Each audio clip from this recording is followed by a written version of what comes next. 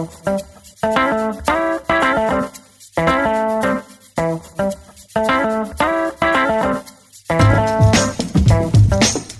listening to the Simple Pin Podcast, Pinterest for business advice that goes down smooth and easy. Here's your host, Kate Ahl. Hey everyone, welcome back to another episode of the Simple Pin Podcast. I'm your host, Kate Ahl, and I'm the owner and founder of Simple Pin Media. We're a Pinterest management company based out of Portland, Oregon, and I help manage our clients' Pinterest presence so they can focus back on their business. But I also have this podcast to help you DIY your Pinterest marketing. So first, I want to say thank you to those who listen to the podcast each and every week. You come up to me at conferences or send me emails, and I am so thrilled that I get to go to the gym with you on your walks or just when you're getting ready in the morning. I love recording these podcasts and teaching about Pinterest. If you're new to the podcast, today's episode is not going to talk about Pinterest. In fact, it's going to talk about something that's really personal to me, and that's been a little bit tough to get up to the point that I'm ready to talk about it. But it's going to be what's been going on behind the business for the last few years and how and why that's affected the growth and building out of my team. It's pretty personal. It goes pretty deep. And if you're not quite ready to get to know me on that level and you're really just itching to know more about Pinterest, I want to urge you to go back to episode 100. That lists all the top 10 Simple Pin podcast episodes since Simple Pin has started. Well, let's say this since the Simple Pin podcast has started. So you'll find them packed with information about Pinterest, and it will keep you occupied for a while. There's lots of downloads associated with most of them. Then after you get through those top 10, you might want to come back and listen to this one. So there's your warning before you proceed. For those of you who have listened to the Simple Pin podcast for a long time, you may have listened to episode 27, and that was the Simple Pin story, which talks all about how I got started. And in episode 62, I talk about building a team. And if you haven't, those are two really good ones also to listen to help you understand a little bit more about Simple Pin and about who I am as a business owner. But for this episode, I'm going to talk about something really personal. And this is really what's been happening behind the scenes while Simple Pin has been growing tremendously. And in fact, at times it's felt as if Simple Pin kind of had a life of its own that helped to sustain our family during what has been some of the saddest times of our lives. And I've hinted at this a few times in our newsletter, but here's the complete story from beginning to end. And I've changed up names here to protect the identity of a little precious girl who this really involves throughout this episode, because as you know, this episode is public, so anybody could listen to it. So I'll refer to her as baby girl, and I'll leave out some details that some people might not want me to share, but you'll still understand the whole part of the story. So with that, let me dive in. So when I talk about Simple Pin and how it grew so quickly. I started in 2014, so we're coming up upon almost 5 years. In fact, it will be in August of 2018. It will be a full 5 years to where I got the first idea to even start Simple Pin, basically out of desperation and being dirt poor and on food stamps and living on $1,000 a month. So the first event is when my daughter was diagnosed with type 1, which was about 9 months into Simple Pin. And then 4 months later, we decided to choose to grow Simple Pin into a full-fledged company instead of keeping it a side hustle. And that pretty much defines 2014. And it really doesn't talk about what happened next. It's almost like this and this happened, and then we sailed off into the sunset of growth. Well, it's not really totally what happened. Well, in May of 2015, about 7 months after that decision to grow Simple Pin, I had 8 very part-time team members. We had learned that life with a diabetic was going to be okay and we were good, but we were about to experience another change. My daughter was switching to what's called a pump, and this would give her insulin basically all the time. And if you know me in real life and you're listening to this, this is not a surprise to you, but a wrench in my life is always transition. It's when you change up my norms. I'm not very type A, but I am very consistent. And with every personality test, I'm like right in the middle. I don't swing very far when it comes to emotions. In fact, when I see people getting super emotional, I kind of actually go to the middle to try to balance out what's happening. So anyway, this transition to this pump was pretty intense for me. And thankfully, I had a lot of amazing people in my life in the diabetic community that I could text at any time. And we made this leap. We transitioned well. And it was like, yay, we're free. Well, just a few weeks later, we were at a friend's house discussing my issues with transition, and they were experiencing their own transition with the addition of 2 foster children they had decided to foster. They had been in their house for a while, but I knew that having foster kids enter into a family was not easy. It's very messy sometimes. It's tough work. It's hard work, and there was no easy way to make it work. And for them, it felt like every day was really swimming upstream. So I was thinking of my own diabetic change issues, and they felt very petty. Like, this family is doing deep community work and deep heart work. And I'm just crying in my Cheerios over, change, which was not that huge of a deal. We were fine. Well, in this conversation, one of their foster children told me about their mom being pregnant again with baby number 8. And they had come from a really horrible situation. There was an addict situation there and a really horrible situation. And I thought, could there be any worse situation to bring a child into this world? So many questions. Would the state let mom keep this baby? Where would the baby go? How could she stay connected to the siblings? This situation was just so horrible and dire. Well, I left their house that day, and as I drove away, I heard a voice. And my husband and I are a part of the Christian community. And so for me, that voice is the Lord. And I know it sounds totally crazy if you're not in the Christian faith, but that's however you want to think of it, voice, universe, whatever. The voice was, you should foster this baby. And I know the exact place on the road that I heard this. And you know what my response was? It was no. I said, I am a foster parent cheerleader. We have so much going on in our life with my daughter who is a diabetic. I cannot take on one more thing. Plus this growing business that I have too. No way. I cannot take on a baby. But you know what? I can bring meals.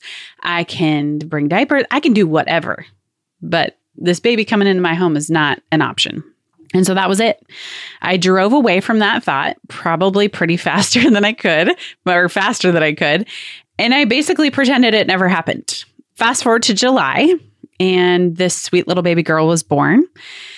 And our friend's foster daughter told us all about it and how the state had actually let mom keep this baby. And I stood listening to that conversation, and my heart broke into 1,000 pieces.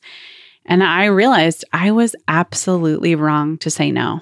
I was wrong. You know, have you ever done something where you feel so bad about it? Like you couldn't believe you were that insensitive. That is how I felt in this moment. And I cried. I don't cry very often. I mean, I've cried a lot in the last year, which you'll figure out why. But I cried these tears of total remorse. And I went home to my husband, Dave, and I told him everything from hearing the voice until now. And I knew what we needed to do. And so we talked to our kids and we said, are you okay with fostering babies? Are you good with that? And they were like, yeah, bring it. You know, kids are like, let's do this. And they said, we want to be this snuggle family. We want to be this family that helps these babies, if, we were going to get this baby girl, to attach. And so I took a deep breath and I basically said, how in the world are we going to do this? So we took the next step, which was to enroll in foster parent classes, which are super duper long. They are really long. So, but we did put in a note for this caseworker, and we wanted them to know that if for some reason the state took this little baby girl away from mom, we would definitely be open and willing to take on this child. So from that moment in July to basically November, we just held steady. There wasn't a word from anyone until 4 months later on November 21st, I was actually at a friend's house and Dave called to say that the state had taken this baby girl from mom and they would be bringing her to our house. Getting these types of phone calls as a foster parent are amazing, terrifying, confusing, overwhelming, and all in the same 60 seconds. It's like a zillion questions go through your head, along with the fact that you have nothing. My youngest was 6. I hadn't had a baby in the house and everything was gone. So our community really rallied around us. And there's also a special group here called With Love that specifically helps foster parents who have kids under 5. They showed up at our doorstep with a diaper bag, clothes, diapers, bottles, everything. And the next day she arrived really, really dirty in oversized PJs that DHS had given her and a giant smile. She was just the cutest, most welcoming, sweet, tiny, tiny baby. And our kids were totally overjoyed. In fact, pretty much from that day forward, there was constant arguments over who would sit next to her, who would feed her, who would watch her, it was crazy. So that night, Dave and I gave her a bath. We fed her and just watched her. Like this was real. And we had pretty extensive conversations before she came to her house about childcare and what that would look like. Because our vision for what my work has always been that what I would do would release Dave to do what he loved, which was preaching. And at that time, he was pastoring a small church in Eugene, just 2 hours south of here. So he would go there every Sunday. He's still doing that, actually, which required time for him. But my business definitely needed the most attention. So we worked out a schedule and we had no idea how long this little one would live with us. When you get a child in foster care, there's not a lot of information. You basically live week to week, month to month, court case to court case. So we traveled to my parents for Thanksgiving, which is up north in a different state. And you have to get authority to travel across state lines. There's a lot of bureaucracy in this. And basically we introduced her to them, which was also a whole new world. And it was the first time I experienced the litany of questions as a foster parent. How can you give her back? What will happen when she has to leave? What's the situation with mom? You're so amazing. I couldn't do this. You're a great person. That would probably be the number one question or comment I would get the entire time. How will you do that? How will you do when she leaves? And I could never do this. And you're an amazing person. So I want to say, let's set the record straight. I'm not amazing. I was just willing to say yes. That's it. And I knew every last bit of this fostering thing was going to be so far from easy. But I am an emotionally grounded adult who has an amazing support system of people who are willing to help me through the hard things. In addition, I know how to find support for my kids and resources to help them work through whatever it is they're going to experience. We can do hard things. Why? Because that's where the magic happens. That's where we experience growth. That's where we give thanks for the big and small things. That's where we find joy. I had all these things and this little girl did not. She was living with a meth addict and her dad was in jail. So I can sacrifice my comfort for her attachment and safety. That in no way makes me any different than anyone else. It just showed that I was willing in this moment. I'm still selfish with my time. I'm still selfish with my space. But I just knew that this is what we have to do. And when you get to those situations in your life to make the hard decision, you'll know too. So Dave and I agreed to take it 1 month at a time, one court case at a time. And the first time I met her bio mom, it was crazy. She thanked me for taking care of her baby, and I literally cried the entire ride home. Because how can I be in this world? What is this world that this biological mother is thanking me for caring for her mother or for her child?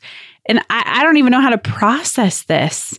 And on the business side of things, I just promoted someone on my team to an assistant, and not like what I have now, but just somebody to literally help with day-to-day tasks.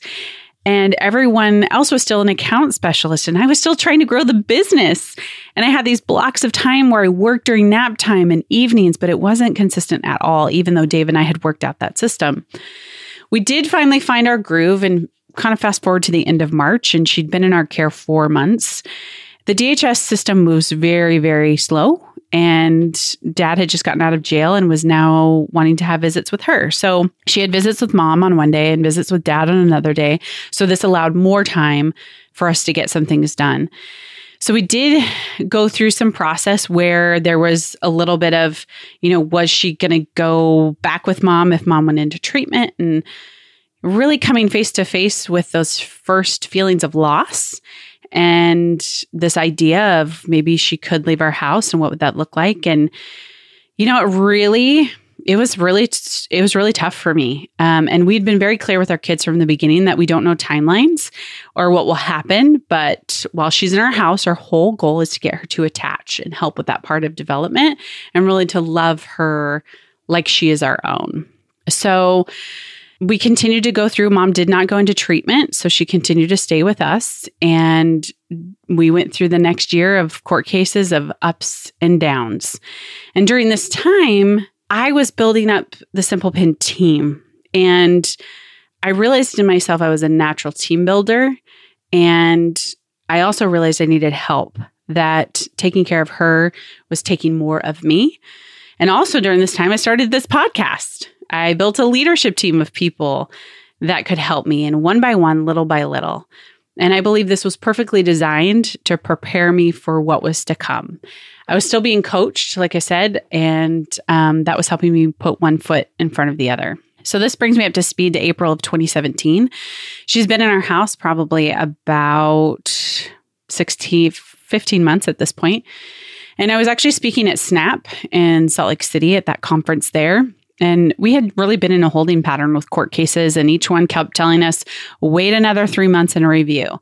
Because terminating a parent's rights is a really big deal. And the state's goal is reunification. And there is value in being with a parent, and they want to do their due diligence to keep that family unit together.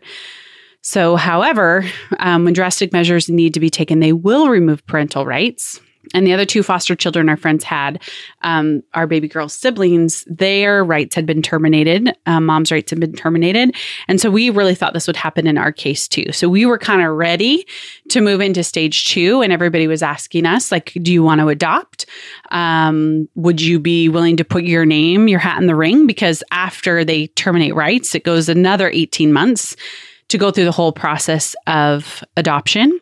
So we knew we had a long road ahead of us. But basically our answer was, of course, but we're going to hold our heart close, because what if it doesn't happen? So back to SNAP. I was there in one of the conference rooms, just sitting at a table with my friend Kimber. And when I looked down to a text from my husband that said, DHS just called and they're moving to in-home visits with dad. And literally my heart sank. And I was about to speak in 15 minutes. And my whole body, mind, and soul was completely spinning. And here's why. The last person during this whole process we thought would ever get baby girl was dad. And for reasons I can't get into, it really was basically like the last possible option. And I knew that this text triggering in-home visits was a signal that he was about to get custody of her. And it was like the floor had dropped out from underneath me. It was pretty insane. So I walked out of that room. I didn't even know who to call or where to begin. So I called my husband. He told me the story. He said, and I had an email. I read that. I called our CASA.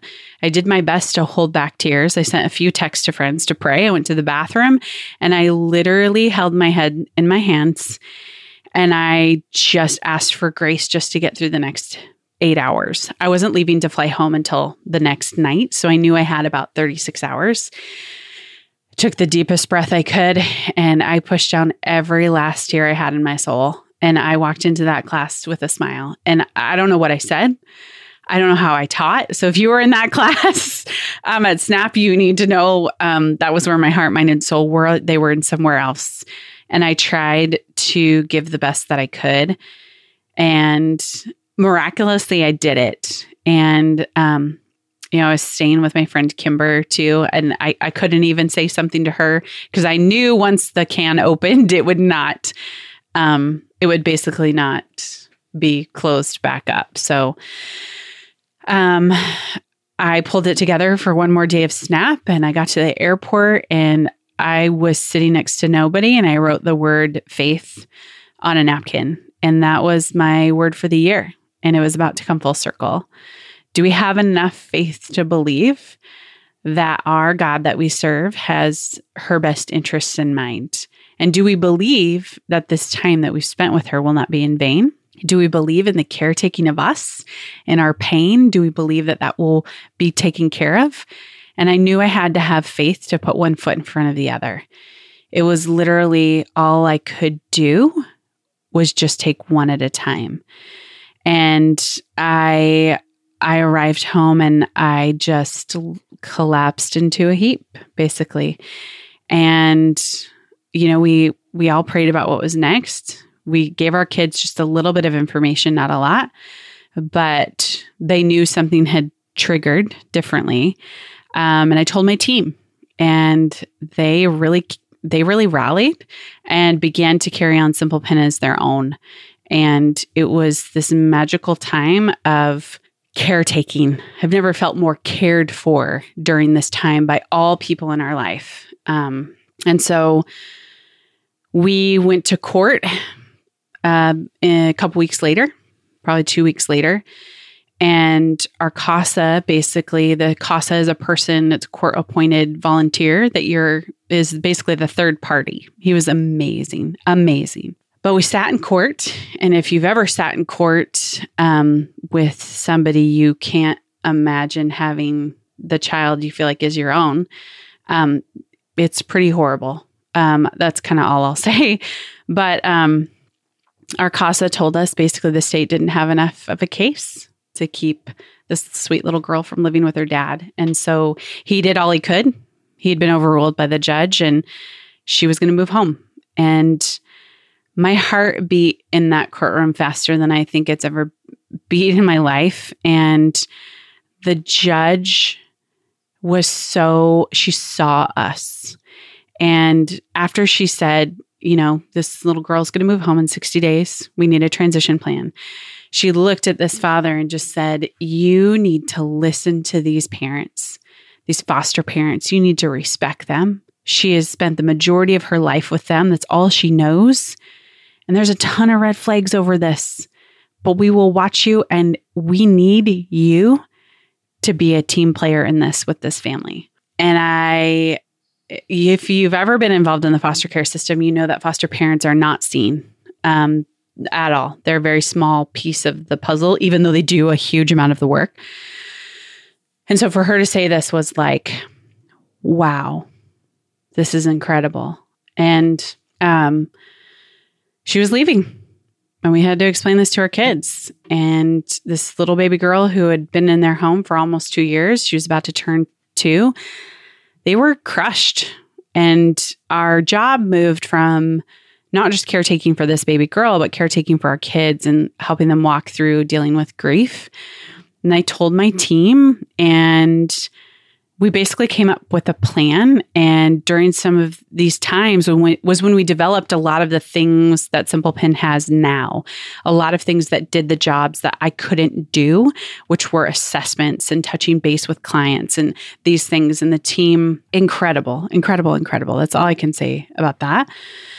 So our next big hurdle was we had to meet face-to-face with Dad. The court requires you to do a transition meeting. And this is Dad, lawyers, his parents, and everyone else would basically discuss what this transition would look like. It's a big boardroom. And again, my friend Ruth Sukup has a podcast like Do It Scared, and talks about fear and courage. And it takes courage to walk into these meetings where you don't want to be. It's like everything in your being is going, I don't want to do this at all, but I have to. So I have to put one foot in front of the other. I have to have faith. And so I had to look this person in the eye who I never thought would get this child. And my husband looked at him and he's just said, we want you to be successful, and we're going to do whatever it takes to help with that. And we love this baby girl as our own, but we know she's yours. And so we want you to be a good dad.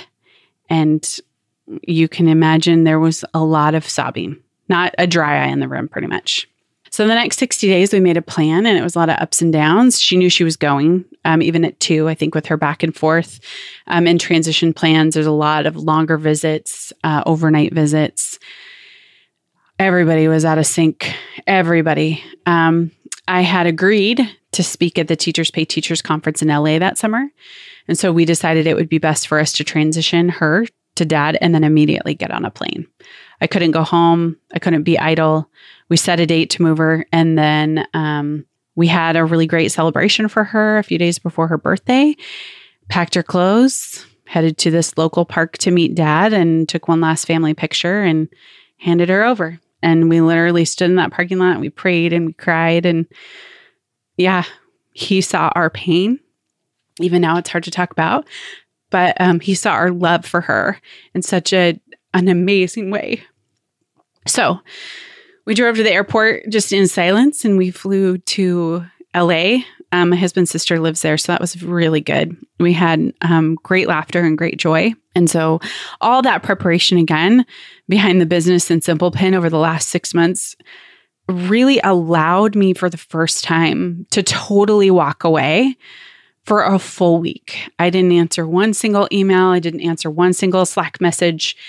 And my team had it. And it was the first time I knew for certain that Simple Pin was definitely not an I, it's a we.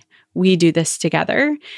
And we celebrated our family of 5 again. And we talked about baby girl, and we just lived in every moment in LA. And I spoke, and, we did these great things. And I messaged a friend and I said, I can't go home. Like, we just take care of our house.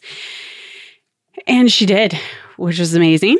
We got home and everything was packed up, and we found an amazing counselor here in Portland that actually specializes in foster family transitions. And she's been an incredible resource ever since. And so over the last year, because it's been a full year, as we have been in such heavy grief, what has amazed me is how Simple Pin still continues to grow. It's like, sometimes I just look at it and I go, I can't even believe this is happening. I can't believe I have these amazing team members. I can't believe I have all these things that are they mean so much to me. And I think really, if I had to sum it up, I would say that's the behind the business that not a lot of people have seen, is that my team has carried me through this in a way that I don't know how to replicate it, right? Like, I can't go step 1, 2, 3, 4, 5, and here's how you do this. I think a lot of it was trusting them that they had this business, and trusting them that they cared about our clients, and trusting all these things. And it's made us such a stronger, cohesive team that it's allowed me to be in the position of dreamer again. And I think when you're in grief, there's a really great component of dreaming that helps you heal. And that has been what the last year has been, is what's next. And thankfully, Dad has allowed us contact with baby girl, and that has been amazing. It's been tough. I'm going to be honest that, again, my team has had to carry me when I say we're getting baby girl and it's going to be a couple of days and I'm out. Like, I'm 100% into that, and she struggles with it. Her transitions have been so painful at sometimes that she'll just cry on the floor, and she doesn't know what to do. She doesn't know where to be. And that requires me as the mama in her life to be there. And so, yeah, it's been great for me to say that. And they know it. Okay, we're in. And that's even happened this week. In all honesty, is she's here with us again. And I messaged 2 of my team members and just said, I'm out. Like, I'm going to try to work, but pretty much I'm not going to be productive because she's here. So where are we at now? We're a year later. We still see her. We have a great relationship with her. She's transitioned from calling us mama to Kate and Dave, or Mama Kate or Dave, Daddy Dave, which is great. And we're still going to continue to be involved in our life. But my husband wants to foster again. And I have to be honest with him and say, like, my heart still feels too tender. So our job right now is just to continue to invest in her and be leaders in her life and ask for leaders in her life and safe harbors for her, and to trust that there'll be these things will not be in vain, basically. So anyway, that kind of sums up what's happening here. And, in all honesty, like, this is why when I teach about Pinterest marketing, I teach about how it can grow your business. It's because I know there's more for all of you behind the business. I know there's not this beach or piles of cash that you're looking for. And if you are, that's totally fine. No judgment. But when you're doing your business, when you're growing whatever you're growing and selling products or creating a blog or whatever, you're doing it because it allows you to do things that make an impact on the lives of the people in your community or on your family. And there are so many opportunities for people behind their business that we don't often see that. And the gift of a team and the opportunities, they're not lost on me. I'm forever grateful for a team that walks through this with us and carries these loads. And I'm thankful there are people who understand grief on my team pretty intimately.